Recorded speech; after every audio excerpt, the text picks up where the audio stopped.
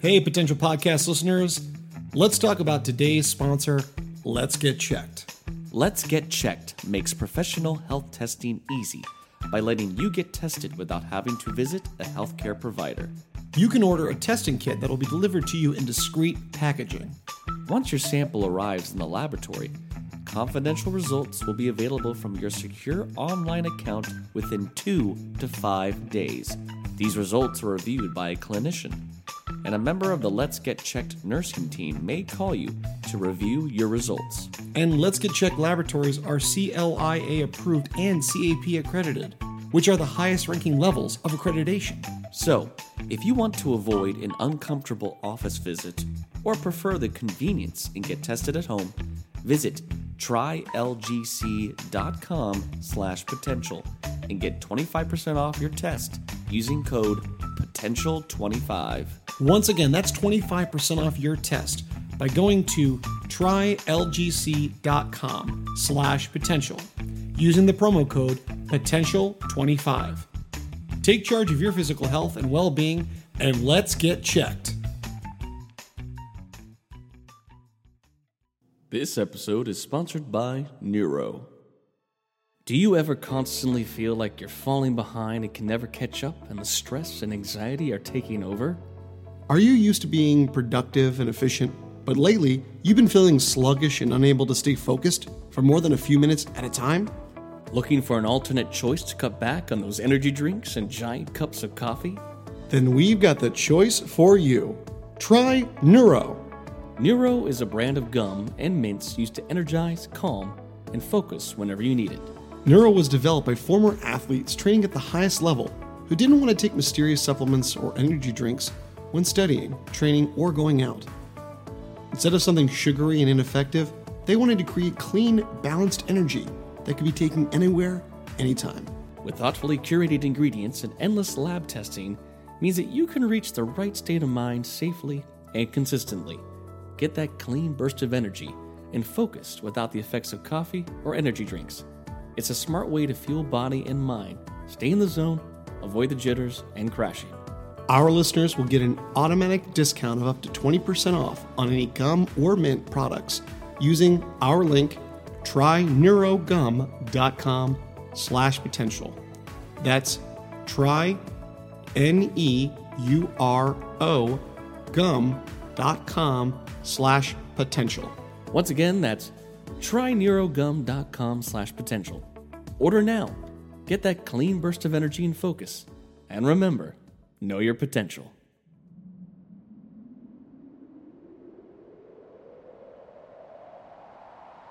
Talking all things entertainment, pop culture, and nerdom. This is the Potential Podcast.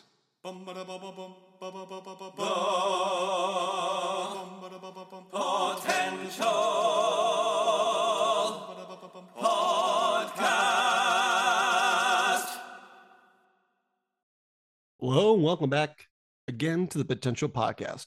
I'm your host, Dennis Sokol, and joined by always my co-host and fellow comedic pal, Chris Dewar.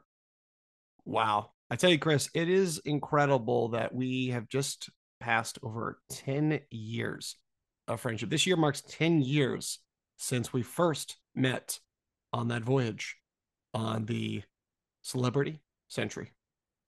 The Celebrity Century was the oldest ship in the fleet, but she ran true. Yeah. 10 years ago. I know, it's crazy to think. It's like, that was such an exciting time for both of us, and was our first kind of big, I mean, I had done like a national tour, but like to go travel, like a big travel job. And yeah, I never been on a cruise ship before. That was the first time I ever got to go on one. And it's pretty, sometimes you see them out in the harbor or something, but like to actually be on one and all that. And, there's so many people on those ships. You got so many, obviously guests, but then crew.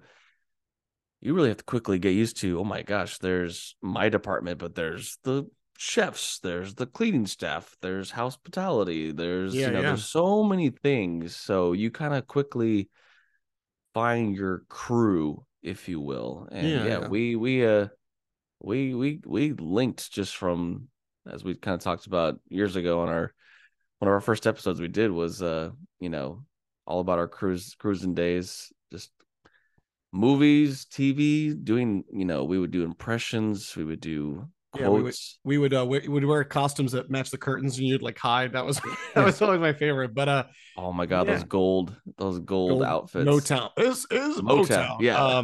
But yeah, and I think what the credible thing about being on ships, as you said, is meeting people. Not only just to meet each other, but I think one of the exciting things, kind of the geek of me and geeking out of entertainment, was the guest entertainers. And we met quite a few guest entertainers, not just on our ships together, but on our separate voyages and whatnot. And one particular guest, still to this day, and I actually had several contracts with him, was an amazing comedian. And I'm very excited because we have him on the podcast today. And this gentleman, I'm so excited because we've been talking to him for a while about being a guest, and just kind of hadn't worked out until now. And so this gentleman we have, he is not only a comedian, but he's also a voice actor and also hosting his own podcast himself with a fellow comedian, another Al, and it is Two Owls, One Pod. So very excited to have this funny guy, and we definitely had a good time with them on the podcast. So please welcome to the podcast today, Al Ducharme.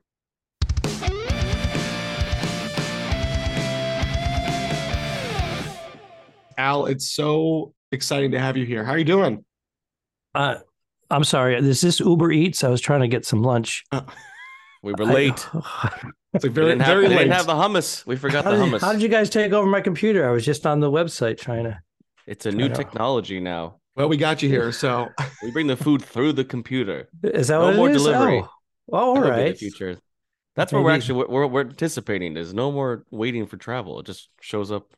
I need it now. Yeah, you think it and it'll like materialize. When are we going to get that technology? Yeah, so. AI, baby. It's all about AI. I've had artificial intelligence all my life. This AI is not new to me. So, and anyway, I keep saying AI, but it's capital I. So I always think when I'm looking at a screen somewhere, it says my name, like someone's paging me. Al? Al? Yeah. But that look like yours, yeah. Well, what a great way to introduce this podcast. Al, it's good to have you on here. You and I got to meet actually in the infancy of my beginnings of cruise ship. Actually, it's kind of funny. All the three of us had met together, but we're in the unique position where Chris and I started our cruise contracts or cruise careers at the same time. And I met you kind of the tail end when we started Alaska. And then we actually met up several times on cruise ships. So I've loved your comedy. Like I said, I've seen your show so many times, like I know it by heart. I know you're probably annoyed because I quoted back to you, but definitely one of the most underrated comedians, I had the pleasure of getting to know, and we love having comedians, especially on this podcast. So we're going to jump right into it. I'd love to talk about your early starts in comedy. When you first, entered the comedy scene, first of all, what kind of drew you to the world of comedy, and, what were your inspirations, growing up comedian wise and whatnot? Well, thank you, first of all, for that nice little thing you said there about being underrated. And it's true, because I sent you my bank statements that proves that I'm underrated. No, I've been very fortunate to be able to do this, actually eke out a comfortable living, actually, for all of my adult life. Like many of you, influenced by seeing stand-up comedy. I never saw it live when I first saw it. I would see it on television. And but I would watch the sketch shows, the Saturday Night Lives and whatnot. But to see the actual form of stand-up comedy, I saw some early Carlin, and I guess even HBO when it was first coming out in the 80s. I would see like Eddie Murphy Raw. Oh, wow, yeah. And various ones. But Carlin would have his yearly, or every couple of years, he'd have his special. But seeing Jerry Seinfeld on The Tonight Show, I'm aging myself, with Johnny Carson, that was very inspirational to watch his 6 minutes, five and a half minutes of technically efficient comedy, writing a joke and executing it about mundane things. And it's not my style at all, but I was drawn to it, of how simple he made it seem, although there was much more to it. And I know Seinfeld is not everybody's cup of tea, but certainly from a comedian's perspective, the discipline, the focus, and knowing how to execute pulled me in to the point where they started having open mics at a place called Periwinkles. So it was actually called Noah's Arcade. And then they changed the name to Periwinkles. It was in downtown Providence, and they had amateur night Wednesday nights. And I went down and signed up, and I practiced my 5 minutes, which I thought was hysterical. Oh, yeah. And I gave it a go. And my first time on stage, it actually went decent. Okay. And it encouraged me to come back a few weeks later and bomb miserably. So you definitely never forget your first couple of times, but it's funny that you say that, because you think the first time, oh, I bombed, and you think about all the greats. They didn't start out like right at the gate, but that's kind of great that you're like, okay, I did really well. I'm gonna do, oh, it was bad, but it's this kind of keep trying and doing different stuff and things like that. Yeah, you can't be successful in this business unless you bomb. And if anybody says they've never bombed, then they've bombed quite a bit. Yeah. Because you just can't get better. You can't stay in the business unless you go through that learning curve. But have that, courage to go back up after bombing. There's a lot of people that go, I'm going to go try it, and then they bomb, and then they're never seen again. Yeah. I don't know what happens to them. They change their name, their identity. They move away. Or they get very fortunate, like in the case of Larry David, who famously shouted at a whole audience, "You don't know what you're talking about," and left, and obviously went off, and that kind of worked for his brand. But I did want to ask real quick though about your process with material. Every comedian has their own special, unique way of figuring that out. What did you kind of find was the target for your brand in terms of like, what were the subjects you wanted to tackle? Obviously, as Seinfeld is someone who kind of does every mundane things, and then Carlin was someone that would kind of do little goofy things, and he would go to big, politics and government. He had a drastic change in his comedy life over the years. But what was kind of your starting process, and over the years, how's your material changed, would you say, or evolved? Well, the Carlin thing was he kind of changed the direction of stand-up comedy, from his old school way of doing it in the 1960s. He used to wear a suit and a tie, and he was just, whatever topics he was hitting. He wasn't political until he went through his hippy dippy stage. But he took it into a different direction, as some other comedians did. Even Pryor was doing it differently. I started out as class clown. So I was a mimic. I was a physical comedy guy. I would just see things, absorb it, and regurgitate it. I was influenced by movies and television, and absurdity. Absurdity was my thing. You're in the right place here. Yeah. And it kind of was like there was no rules for me. And it was I definitely had to put some more discipline into it to be able to acclimate to the comedy club form. But also I wanted to keep myself, separate from the monologist. A monologist who will stand in front of the microphone and just have an A to Z thing and just tell what they wanted to say. And mine was a little bit more off script. It was a little bit Robin Williams-ish. It was just like, even though Robin actually had things planned out, he made it seem like he was completely off the cuff. Yeah. All the time. Yes, constantly. But he did have an outline. So I knew that I had to have an outline, a beginning, a middle, and an end. But I just wasn't one to sit down and write. For me, it was outline, perform, record. And I did actually develop a lot of my material on stage. That's not the best way to do it. That's just what was working for me with my Ducharme disease, which they call ADD. But that was my method. And some people did that as well. But for the most part, anybody getting into it now, I mean, with social media platforms, you got to be organized and disciplined, and you just got a longhand. I mean, I know people are putting things on their apps and notes. So I still do that, but I still like that pen and paper. The classic. And just writing it out. I think it sits in the brain better. It just had that tangible feeling of moving your hand and, programming your brain. But again, I'm still doing outlines, and then I kind of flush it out. And if something comes to mind on stage, and they laugh, that's very exciting, because it's organic. Love that. Yeah, it must be. I've always loved kind of hearing the process of, going on the road and you try out jokes and some land, some don't. And then that's going to go into the final show. And especially with these, the comedians that do these big tapings, they always talk about how you can't just go out and do that one tape and it's gold. You got to work to the process. Now, you've had the fortune now also as well to work on cruise ships for a long time. And from my understanding, when I was on ships as well, it's a very different beast sometimes doing stand-up comedy on a cruise ship compared to some of the club scenes. Have you had a preference of which one you enjoyed more? And obviously with ships, there's a whole brand of humor you can do about ship life that a lot of the guests enjoy. Some of that can be quite gold. Wouldn't necessarily work, on land, but what has been the process of, for you now being a stand-up comic on ships and the differences of that compared to the club scene? Yeah, it's two totally different things. I feel as though in a club scene, especially if it's a weeknight and you're just popping in to do a guest set or work on new material, there's so much more freedom to it. So there's a little bit more pressure on a cruise ship to do well because you're rated constantly, and your ratings go to the office, and it dictates how much work you're going to get in the future.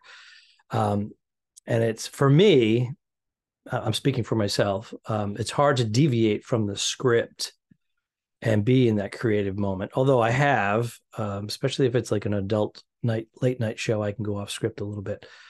But you kind of, when you're doing the family shows, and you have to be family friendly. You can't curse, obviously, and innuendo slightly, but you really got to stay on that track. It's a challenge. I've managed to make it work, but I don't prefer it. I prefer the late night, more freedom, but comedy club there's no fear of bombing, so it's harder to bomb because I'm trying this out. I want to know if it's going to work or not. This is just work. If they're not laughing, then I know. But your mind thought is it's different. It's just like, okay, how can I make that better? And sometimes you can even bring your notes up on a thing. Oh, and you say, oh, that one didn't work.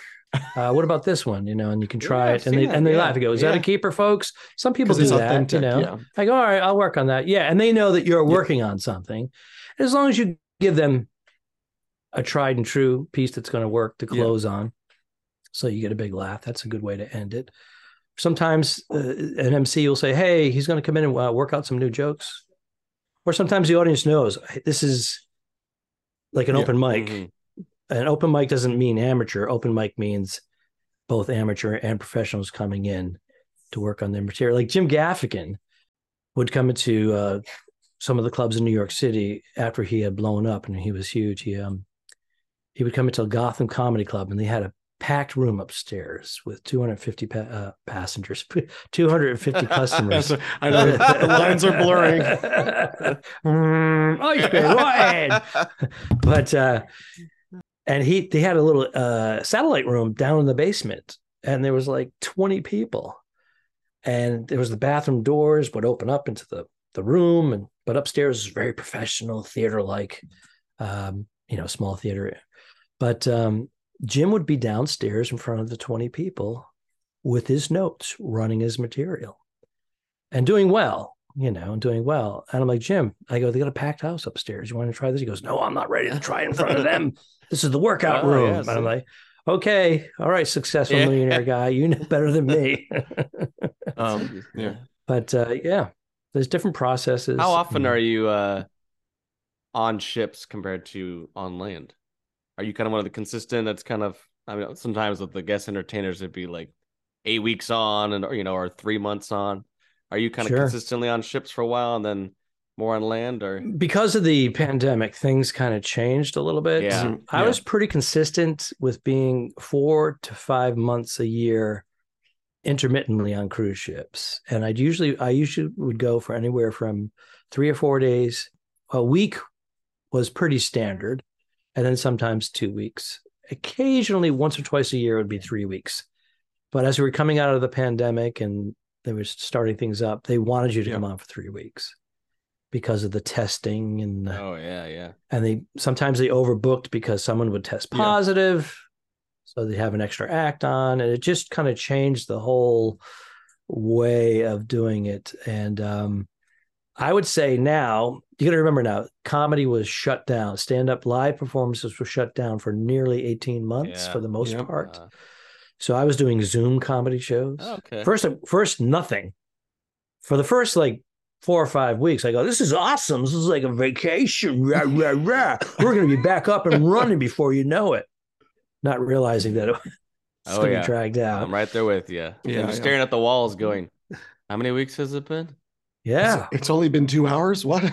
Did that picture frame move? What day is it?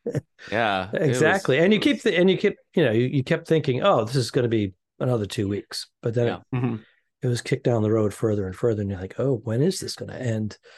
So then we started doing live performances outdoors in parking lots, where people were not allowed to get out of their cars.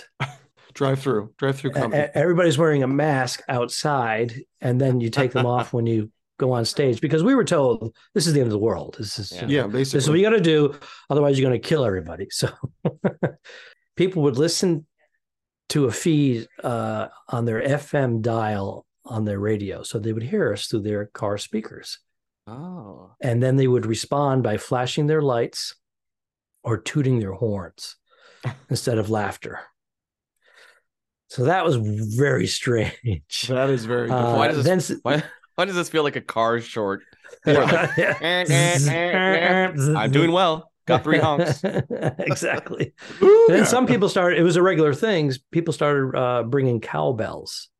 And then they started handing them out. Bing, ding. They would hang them out their windows, and cowbells, horns, and flashing. And that was very bizarre. And then at one point, they started letting people sit out in front of their vehicles on chaise lounge, their own furniture, beach furniture. And then finally, they started moving them closer to the stage as time went on. And then it was like, okay, this is kind of like a comedy club, but there's no roof. There's no walls, but at least they're 12, 15 feet away. Okay, There's no roof for me to blow it off. But So, and then eventually, and I had done a number of outdoor events prior to the pandemic. So it started to go into that. They had great sound systems, a stage, lighting. Yes. So it was kind of like, oh, I've done this before. And then they started putting up partitions around it. Again, no roof. And then some of them started putting tents. They had these, 14-foot high tents, and like a wedding. And then it was ridiculous, because then they were all enclosed completely. It's like, why aren't we doing this inside? Yeah. I mean, this is pretty much inside, but there were regulations, and I guess all the cities and towns in the bigger cities anyways were monitoring the situation, and they would send people out to make sure. But that's because no one knew. Yeah. So it was a dark time in the force. Yeah. Some people said, oh, they overreacted, but I'd rather have people overreact than underreact. And it could have been. Yeah, that exactly. Was always the feeling was. Yeah. And it seems a lot of it does seem silly now. I'm still not sure about the whole mask thing. Yeah.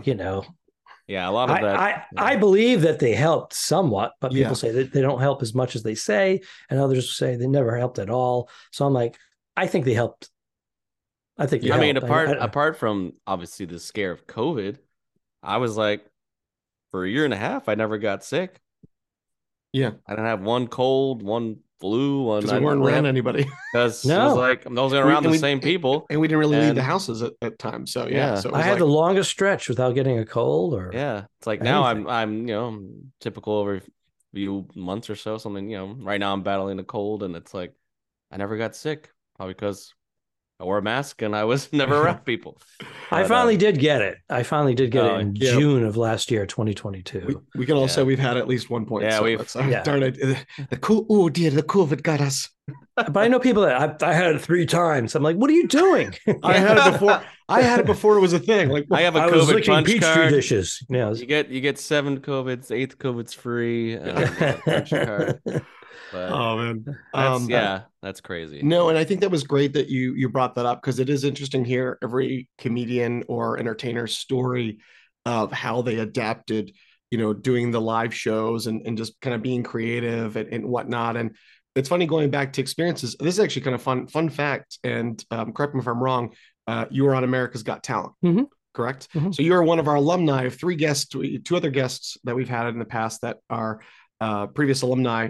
How was that experience, and how did that kind of come about, that opportunity? Overall, great experience, great exposure. I was never interested in doing it. Yeah. I say that because it's a produced show, so they kind of steer the direction it's going to go in. Yeah. And they're looking for the backstory, the family story. So, and I know a few comedians who are very funny who shot it, and it never aired. And they're like, I had the best set of my life. And that's because it's a producer show. So I was asked to do it 3 times. It's nice to be asked by producers. Yeah. But it was indirect. It was through management and other people that I knew. And then the 3rd time I said, okay, I'll do it. But I said, I'm not doing it.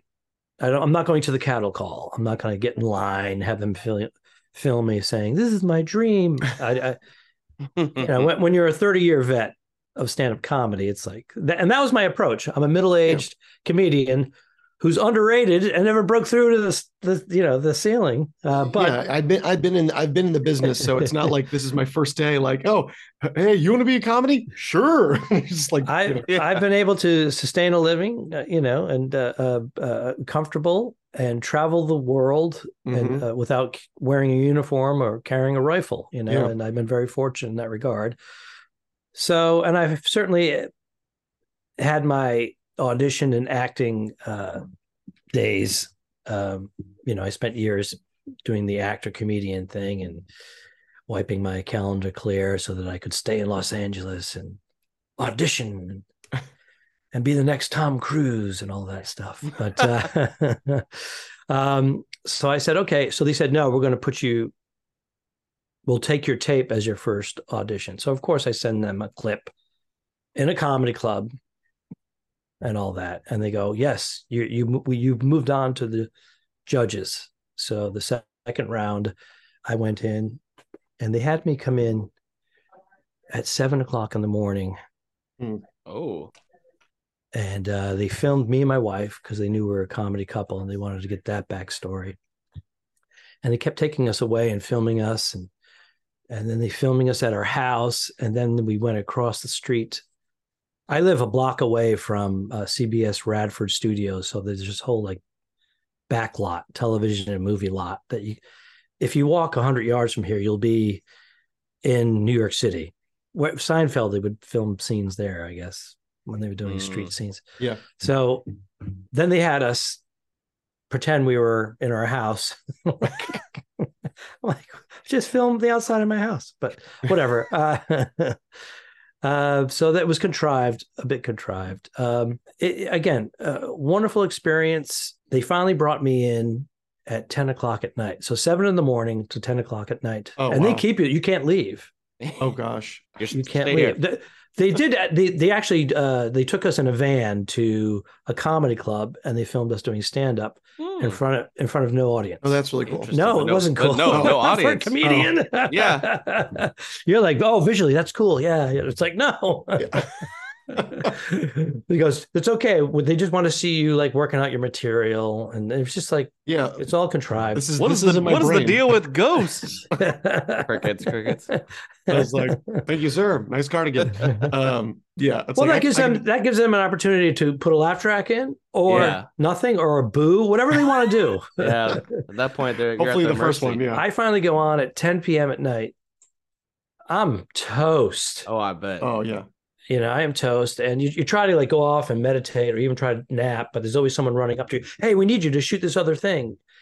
And then they wake you up or out of your days. And then they have a steady cam and they make you walk through some lighting that they put up.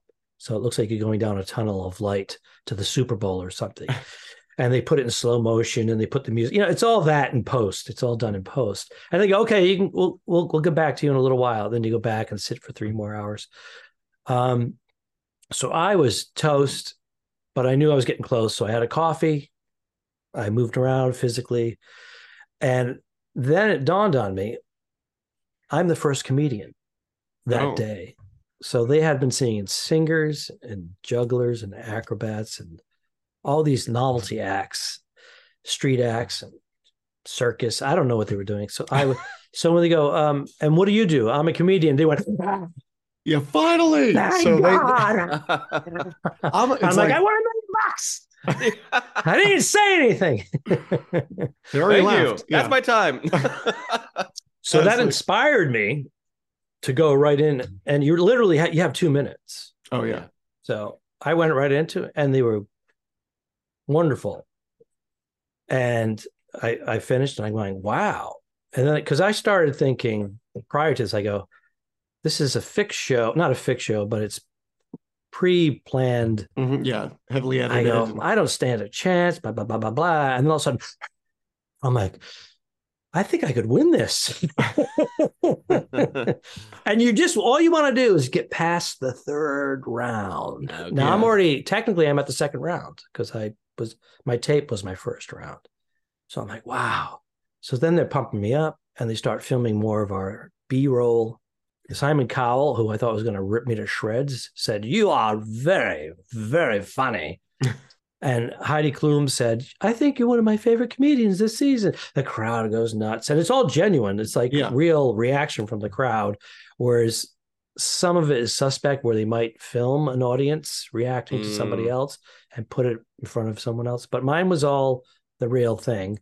So I'm thinking, this is great. And they said, you have to come back in 2 weeks, I guess, because they're filming other stuff. And then you go back. And then all of a sudden, things start to change. Mm-hmm. Then your competition is a 12-year-old whose grandfather is dying of cancer and he only has 6 months left to live. And he wants to be a stand-up comedian. And his dream that his grandfather has is to see him do stand-up comedy in front of a live audience. Oh, my God. So I'm like, I'm the middle-aged guy trying to make a pop, and is late in his career. And then the other person was a trans person who is a veteran comedian, very funny, but he is now a she. And that trans thing started becoming very popular in society. So those stories went on. And then there was a magician who did a trick that they had never seen before. And then I'm like, I've seen that on cruise ships like 7 times from 6 different magicians. Yeah. But, I'm saying that to myself, obviously. Yeah.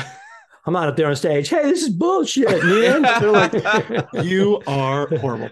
Yeah. No, and that's the interesting, the nature of the beast. I think what we've learned, like for America's Got Talent is, it is really about the story of each person. What's more the inspirational story, which I think is good because I think it's nice to have that goodness out there because of course there's so much, content. It's like, there's a lot of, negative stuff there. But at the end of the day, the opportunity is getting, regardless if you get it to the top or whatever, just getting your face out there on a national scale.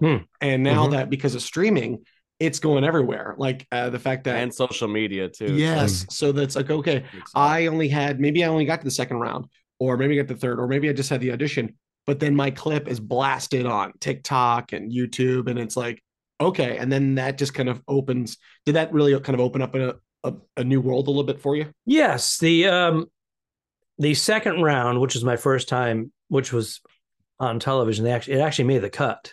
Okay. And I moved on. That became my calling card. That was the clip I would send out along with my regular stand-up. And I would put that first because it was so big, professionally produced and whatnot. And the judges saying all these nice things. And then it goes right into my regular stand-up after that from a comedy club. I ended up getting a lot of work. It definitely gave me a boost, no doubt about that. Would I have done things differently? I would have done a couple of things different, obviously, in hindsight. But it was overall great experience. And, I didn't make it past the third round. But again, my calling card is the 2-minute tape from the first round, second round. That's great. And I want to bring this up because you opened the segue up here.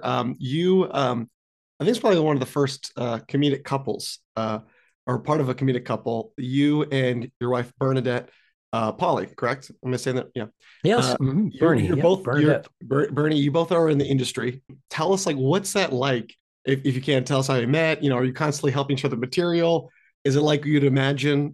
Two comedians like, oh, what do you think of this? And I've enjoyed your social stuff because I know a lot of it's comedic, but I just love your like 2-minute clips of your banter and humor, especially when you guys are like doing the comedy clubs or traveling together. Yeah, we do. We met in a comedy club in New York City, but we're both from New England, so we have similar backgrounds, working class, blue collar.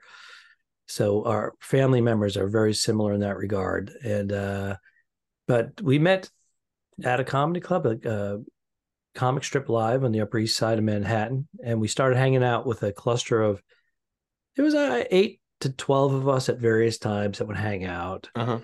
That got along. We're all very competitive anyways, but we all some of us will help one another with some tips and hey, so-and-so is booking the thing, you guys should get in touch with him. I already did it, because comedians usually will only give you that information after they've done it. Like, hey, this is a great gig, you guys should do it. First, they're letting you know that they did a great gig. So their ego is inflamed or inflated. And then they tell you that because they can't go back for, a year to 2 years. So they're like, hey, you guys should. Or there's someone say, hey, they asked me about some comedians, I threw your name in there. So you're competition in one regard, but you're also trying to help one another out, some camaraderie if you like a person, So we were hanging in that group, and then Bernadette actually moved closer to my neighborhood, and lovely gal. She would dress down and do no makeup or minimum makeup and go up on stage because she was getting the pretty girl category, and she didn't want that because she's pretty bright. She has she has something to say on stage. So she started doing that, and then it morphed into what she's doing now, and she's been very successful at it. But yeah, she moved to my area, my neighborhood. So then we started, let's take a crosstown bus home and walk 20 blocks to our neighborhood after the show and wind down and talk comedy and talk life. And then, okay, let's take a taxi. It's raining out. Let's take the subway. We'll go to another club and try to get some stage time there. And then most of the time we were hanging out with other people, and then it just kept smaller and smaller group. And then it was just the two of us hanging out. And then we said, hey, let's go get a beer and a sandwich or whatever. And then a few times of that. And then I stuck my tongue in her mouth at one point. I don't know. One thing led to the other, and then I went lizard mode. Working on this new bit. It's called the lizard. Yeah. What do you think of this? But we had 2 apartments, and then we at some point we started to cohabitate, and we kept one apartment. We're like, why are we doing this? So then we let that apartment go, and we moved into a 2-bedroom apartment so that we could still have a guest over. And finding a 2-bedroom apartment as a struggling artist on the Upper West Side of Manhattan is unheard of. But the property manager of her building knew the property manager of the other building. It was the same owner, but different managers. And she loved Bernadette. And she said, oh, yes, I met this guy, and he's a comedian. Da, da, da, da. And she goes, are there any 2 bedrooms? And she goes, oh, why didn't you call me before? No, you idiot. Yes, I'm doing an accent. I have no idea where she's from. Very nondescript. I assume. Yeah. She goes, okay, I put you on this list. She put us on the list. And we're thinking, oh, it's a 6-month waiting list. And then sure enough, I was actually playing golf. I was with a comedy club owner, booker guy, and I'm trying to kiss ass and play golf with him. And he's having the game of his life. He's shooting his best score on this course, and he's loving it. And I get the phone call. Hey, a 2-bedroom opened up right now, but you got to go there within the next hour. Otherwise, it's going to go. And it was super reasonable. So I say to him, I have to leave. And he drove. He goes, I'm having the game of my life. I've been trying to conquer this hole. So I said, but at the apartment, he goes, I get it. I know. So we drove down. He waited outside. I went in, looked at the apartment. We got approved. And then we moved in together permanently. So it was a big step for us. And our relationship, we got married a couple of years later, and we've been married for 18 years. Oh, wow. That's awesome. Congrats. Wow. I figured 2 more to go. And I'm out. that's I love the hopeful spirit. Well, we do this banter on social media about being a cranky old couple together, but because we spend 6 months apart from one another, I think out of the 18 years we've only been together 9, and I think that's the key to our success. And also, a lot of the times when I'm bashing Bernadette, it's because she wrote it or approved it. I said, or I'll say something off the cuff. She goes, you got to put that. You got to say that. I'm like, no, they're going to think I'm an asshole. No, you got to do it. Like recently, we just did one recently. She made fun of me. She goes, I married an 8-year-old adult or something like that. No, I know what it was. That was she said, all these famous guys that have been canceled are doing better than ever. If I could just figure out a way to get my husband to be canceled. So I posted underneath, you're fat. That ought to do it. But she approved it. So I mean, I love that though. There's a no, do that. Yeah, basically. And sometimes she'll just write it. She'll say it, and I start howling. She goes, just slips you the paper. Why don't you? Yeah, why don't you could say that. I approve that. Is like, am I allowed to? Yes, you have my consent. I love that. It's working out. Well, you got. I think with both of you as comedians, you got to be playful, and there's that respect of the joke. Jokes are jokes, and you're not saying anything to be mean or spiteful. It's for a laugh and for a good time. Which I love. But we're still a couple, and we still have our bickering sessions and our disagreements and makeup times and all that. So that's all a part of it. Is it a barrel of laughs all the time? Certainly not. But for the most part, we do find humor in our everyday lives because that's also a part of our job, to cultivate materials. And a lot of it does come from here, our marriage now, because we're both doing a little bit of marriage material throughout our acts. I love that. I wanted to bring up F is for Family. So you had an opportunity to be on that show. Bill Burr is one of my all-time favorite comedians. Same here. Really? And he's here now. Bill, yeah. I've got 2 fans. Imagine. All right. He's talking to me. No, finish your call. He's busy right now. Oh, God. He made a movie. He's got a very particular style of comedy. And it was great that he got to do this show and you got to be part of it. So tell us about working on F is for Family and your character of Anthony. Well, I've known Bill for a long time. When he first started out and started breaking through, he was actually opening and featuring for me and some of my colleagues at my level, Tom Cotter, Greg Fitzsimmons, and a few others. But all those guys, there was a few guys that came up after me. It was Joe Rogan, Mark Maron, a few other biggies now. And we're all like around one another. But once you start headlining, you don't see the headliners as much. You start seeing these other guys. So, Bill and I, we usually do a 3-man show up in New England, mostly men. I think there was 1 woman for every 20 male comics at the time. That's just the way it was, the ratio. And the women that were working were getting a lot of work. Comedians were a dime a dozen up in the Northeast corridor. But there was all these little satellite rooms, and there was like a restaurant had a function room, a hotel had a conference or a ballroom, or so all of a sudden they started doing Monday night funnies in a corporate area. They had TGA Fridays. They're doing comedy. So there was like stand-up comedy was popping up everywhere.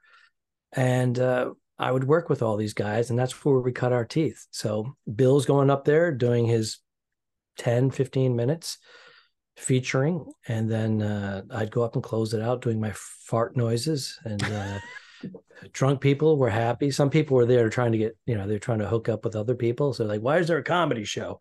But that's where we learned our craft. We started breaking into the college market, where you would actually go and showcase in front of buyers for colleges, and you get hired and do these college tours. So Bill got into that as well. And all of a sudden we're doing college tours, and those usually one-person shows. Mm-hmm. So then I'm seeing Bill really get into the mix. And then he just started like going down his own little path there. And he broke out by having a really horrible set in Philadelphia. I don't know if you guys are familiar with it. Yeah. And he turned the crowd around and destroyed.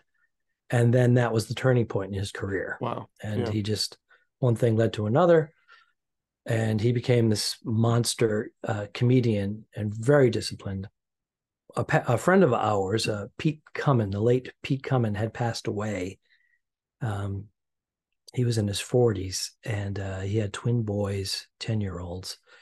And he was planking or something, doing some exercises. He was very fit.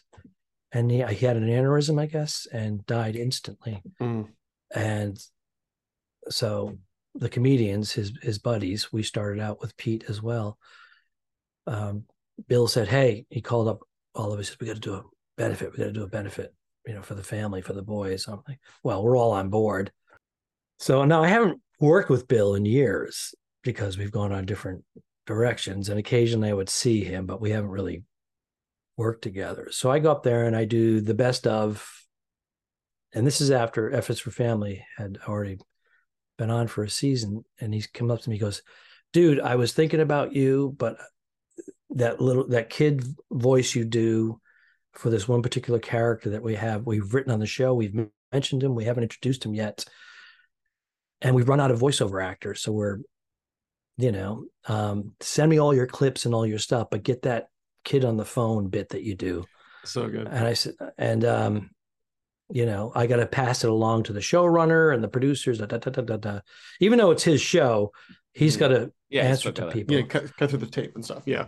Yeah. So he plays my clips and all that in the writer's room. And I guess there's 12 writers, and they're all howling. And the showrunner goes, that's it. That's the character. And apparently, I guess from what they told me, it was a struggle to find out how to zero in on the character. And they brought me into a table read. It was in a hotel not far from here. So they had their, whatever room that is, where they open the walls and you can fit a few hundred people in there. And it was a big, long table, and it was a T-shaped, and all the executives from Netflix, the animation show, this is executive produced by Vince Vaughn. So he's there, and all these people. And then there's some celebrities that do voiceovers on the show. And I had no idea. It's like a big thing. Yeah. I thought we were going to go, I'm reading a table read for a cartoon. That's what I'm thinking. Yeah. That's all. Something simple. Yeah. Okay. And they get to me, and I do my, you know what? And I read the line after that, and they're all howling. They're all just howling. And I'm like, I've been doing this in my act for 8 years, but I'm killing. Where have you been? I realized that I had no idea it was funny. Okay. I thought it was funny at a comedy club. I didn't think it was going to be. Oh, that's one of my favorite bits of yours, especially the whole, when I'm running to the airport and, and then I've got to get through security. Oh, someone wants to talk to you. And it's so spot on though. It's just your distinct voice. And but it's like so universal that I think it's just that's what it derives from. It was my friends who are all getting married and having children. And they were, when I'd go to visit them, I do my characters and noise to make the 4-year-old, the 3-year-old, 5-year-old laugh. So they started putting their kids on the phone with me. I had no idea it was going to go any further than, and so that's where the bit came from. My friends put their small children on the phone with me because I do voices. And then I do an impression of them. That's how it came about. But apparently it struck a chord with the showrunners and the writers. And then I finish the table read. I get a big hug from everybody. Welcome to the family. I'm like, what? Yeah. Welcome to he goes, you're in the cast. And I was like, first of all, I was like, thank you. This is incredible. But I thought I was already hired. And I just thought it was, you've been hired to do, I've done voiceover work before. That's why. But I had no idea until I walked into that. I go, why are we having it in a hotel? How come I don't just have it in a room in some building somewhere, you know? Yeah. But it was a big thing. And then they paid me handsomely for the table reads. Plus you get paid for the studios. So I'm like, I'm only going to do 2 cruises this year. Exactly. That's awesome. But it was great. Of course, the pandemic came, and then we were halted for a while, and we couldn't go in the studio to record.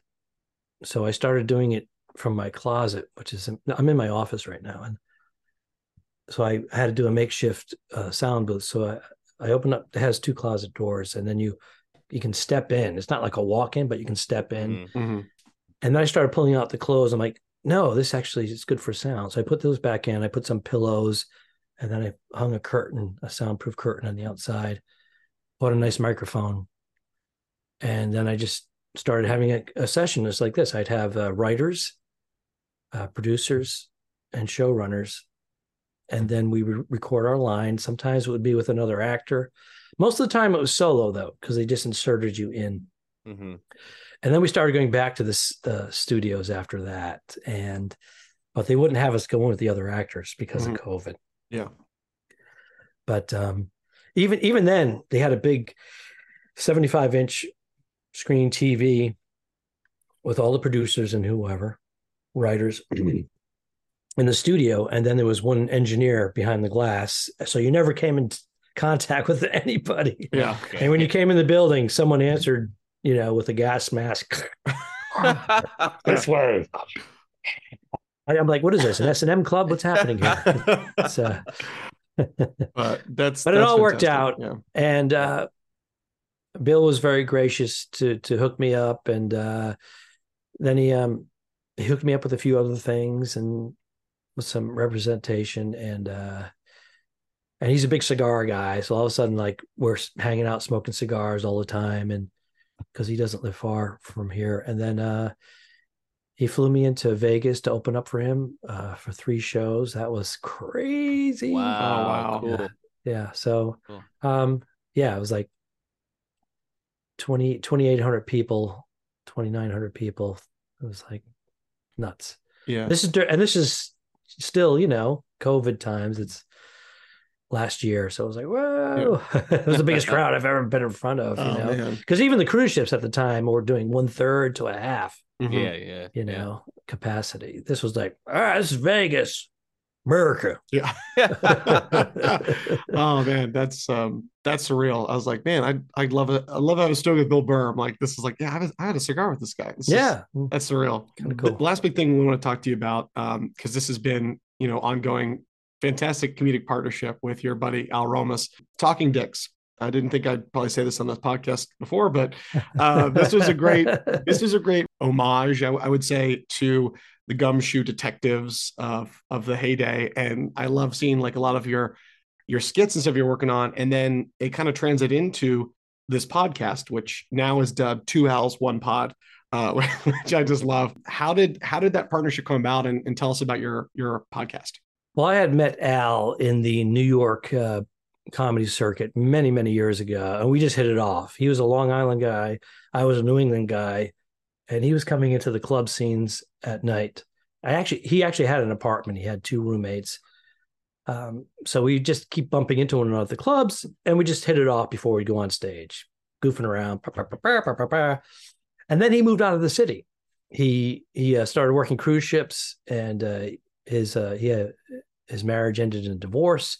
So he said, I'm out of here. He bought a condominium in Tampa for a pittance, and it was, a cab ride to the cruise ships. And he just started working that and saving his money, and ended up getting remarried. I start working cruise ships years later, and we bump into one another. And I'm like, hey man, good to see you. It's like, even when we saw one another in between a few times, we would just pick it up right where we left off, goofing around, being smarmy and saying silly things. I said, hey, I got this idea for a video. I'd like to do blah, blah, blah, blah. So we made one, and it was kind of silly. It was called The Tale of Two Owls, and it was about us getting shipwrecked during hurricane season on the cruise line. There was actually a Hurricane Maria, I think it was, or something, we were running away from and sailing around, and they had to cancel some ports and whatnot. So we made that. That was fun. 1 month later, we're working together again. And I said, hey, I have this other idea about these two 1950s politically incorrect cops, and they're interrogating somebody, but the camera is the person they're interrogating. And we just kind of keep walking we keep opening the door and taking turns, but the door is like the third character and the person is the fourth character. So it's actually 4 characters, but 2 of us are real, and the other one is a door, and the other one is the camera. And we did this little 5-minute thing. We grabbed one of the conference rooms on the ship without permission. He's like, we should ask just in case. I'm like, no. Better to ask for forgiveness. Yeah. So we went in there, and there was actually a conference going on the other side. But I said, dress in a suit. If you dress in a suit, no one's going to ask. If you go down there in sneakers, and they're going to go, what are you doing here? So we dressed in suits, and everybody stayed away from it. Like, they're official. And then we went in. I set up the camera. We had bullet points. We were smoking cigars and talking about it all week. And then like the second to the last day, we went in there, we improvised it with our bullet points, and we shot for about 35 minutes. And I grabbed the footage and I started editing. I was trying to get it down to like 2 minutes, 1.5 minutes, 2 minutes. And I was howling, laughing. I couldn't, I had to stop. I'm saying, this is funny. I go, but I'm in it. He's in it. I said, I'm laughing at both of us.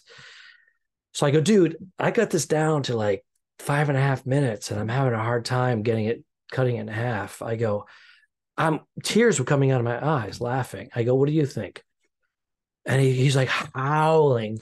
He goes, put it up the way it is. Put it up the way it is. Yeah. So I tightened it just slightly more, and I put it up, and all of a sudden we had like 20,000 views in a short period of time. I'm like, holy cow. And everybody's commenting on it and sharing it. So we said, let's make this a series. And we made 17 episodes. I think 15 of them are pretty solid. There's 2 duds, but we called it The Two Dicks. And when the pandemic happened, it morphed into the Talking Dicks comedy podcast. But we kept getting pulled down because of our title, because of the Dicks title, because they began tightening up. And if you typed in The Two Dicks and you look at images, it's not going to be pretty. It's going to be, it's not good. So reluctantly, after a couple of years, 2.5 years, we changed it to 2 Owls, 1 Pod. That's what it is now. And it's a little easier to post without getting pulled down. It hasn't been pulled down since. Well, good. That's funny. They'd be like, you can't have that title, but we're not saying it's actual dicks. And there's other things that have dicks in the title that have been grandfathered in. They just didn't want anybody new. Oh, I'm sure. That was that.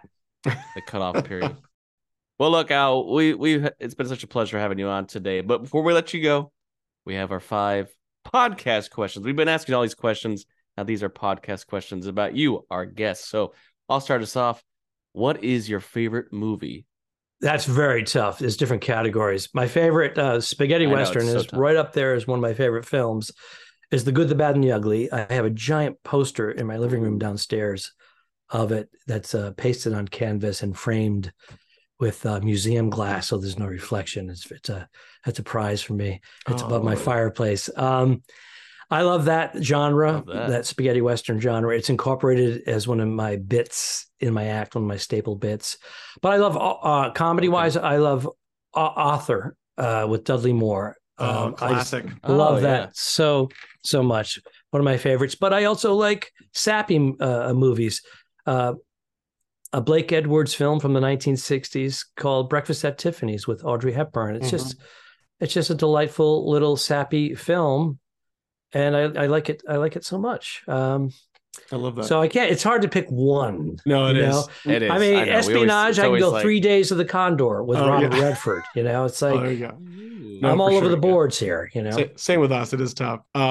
Number two, this might be challenging as well. What is a favorite TV series of yours, or one of your favorites? Again, that's another tough one, but I enjoyed the Seinfelds because you can get in 22 minutes, you get the whole thing with all the characters, sitcom wise. But I'm sure, like right now, I'm watching Succession streaming on HBO. That's that Brian Cox who plays Logan. Oh, so good. He's just such a great. The entire cast is incredible. I'm digging that. Also, that short lived series there was called Fleabag. Yeah. I'm trying to think of the woman who's Phoebe Waller-Bridge. Yeah, yes, she's fantastic. And she was also head writer on Killing Eve first couple of seasons. Yeah. She's fantastic. She's about to be Indiana Jones's yes, goddaughter. There we go. Going up in the next movie. That was exciting. The next question is, what's your favorite video game or video game series? Are you a gamer? I used to Medal of Honor, I guess. Is there an updated version of it? There might be. I know that I think the Call of Duty's have kind of taken over for a while, but I do remember playing Call of Duty. Well, yeah, pretty much. Yeah, but you love the good, like the war films and stuff like that. Well, the World War II genre again. I love that whole aspect of that. We are typically a nerdy podcast. We always like to nerd out with stuff, and nerd can be many things. But how would you rank yourself as a nerd on a scale of 1 to 10? 1, you know a little bit about some things, and 10, you nerd about all kinds of stuff. 5 or 6, okay. I would say on the nerd scale. On the turd scale, 10.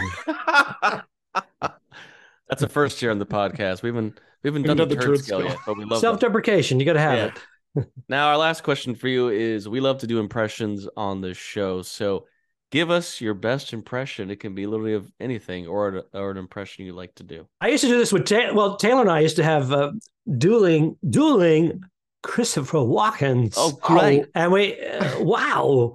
And, Taylor had it dialed in. Mine was always like a little exaggerated, outlandish, but we used to just sit there and go back and forth. Taylor, are you going to have a drink? Yes. Are you going to have I just walking around. It's crazy. 7 C's. Wow. Al and Towel. No, that doesn't work because it's Taylor, but whatever. Let's go with it. Wow. Yeah. Whoa. This morning, I was hungry and I had toast and some juice. And I got to tell you, a lot of pulp. I love it. A lot of pulp. No fiction. I was in that. Oh, my God. So we used to do that. Yeah. Love it. That was one when we in passing sometimes, or when we got together, we at the end of the night after a long day. That's how I kind of bonded with Chris too. That's how we with the opening impressions that started our friendship. Well, again, thank you, Al, for being on the podcast today. So thanks for having me, guys. You already mentioned obviously 2 Owls, 1 Pod. Check out that podcast. But if people want to follow you on social media, where can people see your stuff? Well, my handle is Stand Up Al. So at Stand Up Al kind of brings you sort of to my social media, Instagram, Twitter. I'm not a TikTok guy. Can you believe it? I have TikTok. I haven't made a video. I don't got time, but yeah, I like to watch TikTok. Is it going to be banned? I don't know. Yeah. It may be banned. Maybe we'll see what happens. We'll see. But yeah. All right, guys. Thanks so much. Man. I'm actually going to go right into my podcast now. Perfect timing. 2 Owls. Recording to recording. Love that. Thanks, Al, for being on. Take care. Thank you. That was great.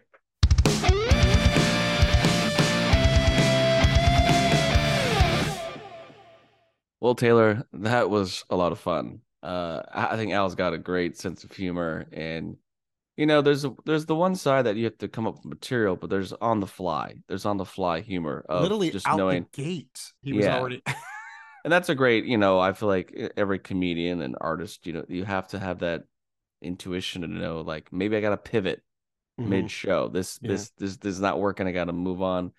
So yeah, it's fun to hear about the process. And I remember when I was on ships, just thinking like, oh, there's comedians on here, and thinking, that's got to be a very different breed, just because although yes, there's a good mix of all ages, you're often playing to groups that are much older, depending on the cruise line. Whereas when you go to a comedy club, generally that's more of a younger audience kind of vibe, depending, or, mid-range. I'm sure there's still some people up there that still love comedy and, go in. I remember, Bing Crosby and, Buddy Holly, whatever. But when we get but older, he's a lot it's of going to fun. be different. And, but yeah, he was great. He was a lot of fun. And it'd be fun to start listening to his podcast. I love the idea of that. 2 owls, 1 pod. Yeah. Sounds like a movie title, Well, it was better than the first one they had, which was, Talking Dicks. So it was like they mess up the algorithm, but I like that one. I think it's funny, I know it's a good play on, but hey, but just hearing about stories and talking about like Bill Burr and knowing him way back when, it's a humbling experience to know that, and just hearing his process of how he comes up with his stuff and how he still is kind of old school writing stuff down on a piece of paper. Yeah. But yeah, it's so much fun, and I can't wait to see what he comes up with next. I know he's on the grind with land tours and working on the cruise ships, and obviously with him and his wife Bernadette, they make quite a comedic team. So definitely enjoyed it. I hope that all our listeners out there, you get a chance to follow his podcast, follow his comedy. If he's performing near you, or if you're on a ship and you see Al Ducharme, do not miss, because you are in for a real treat. But I'm so glad we got that intimate experience, and definitely a lot of laughs along the way. Thanks for listening to The Potential Podcast. You can follow us on Instagram and Facebook at The Potential Podcast, or on Twitter at The Potential Pod. Or you can email us. Send us your positive feedback and thoughts, suggestions, and more through our email, thepotentialpodcast@yahoo.com. I'm your host, Chris Dewar. And I'm your host, Taylor Sokol. Stay tuned for more episodes on pop culture, entertainment, and nerdom. And remember, know your potential.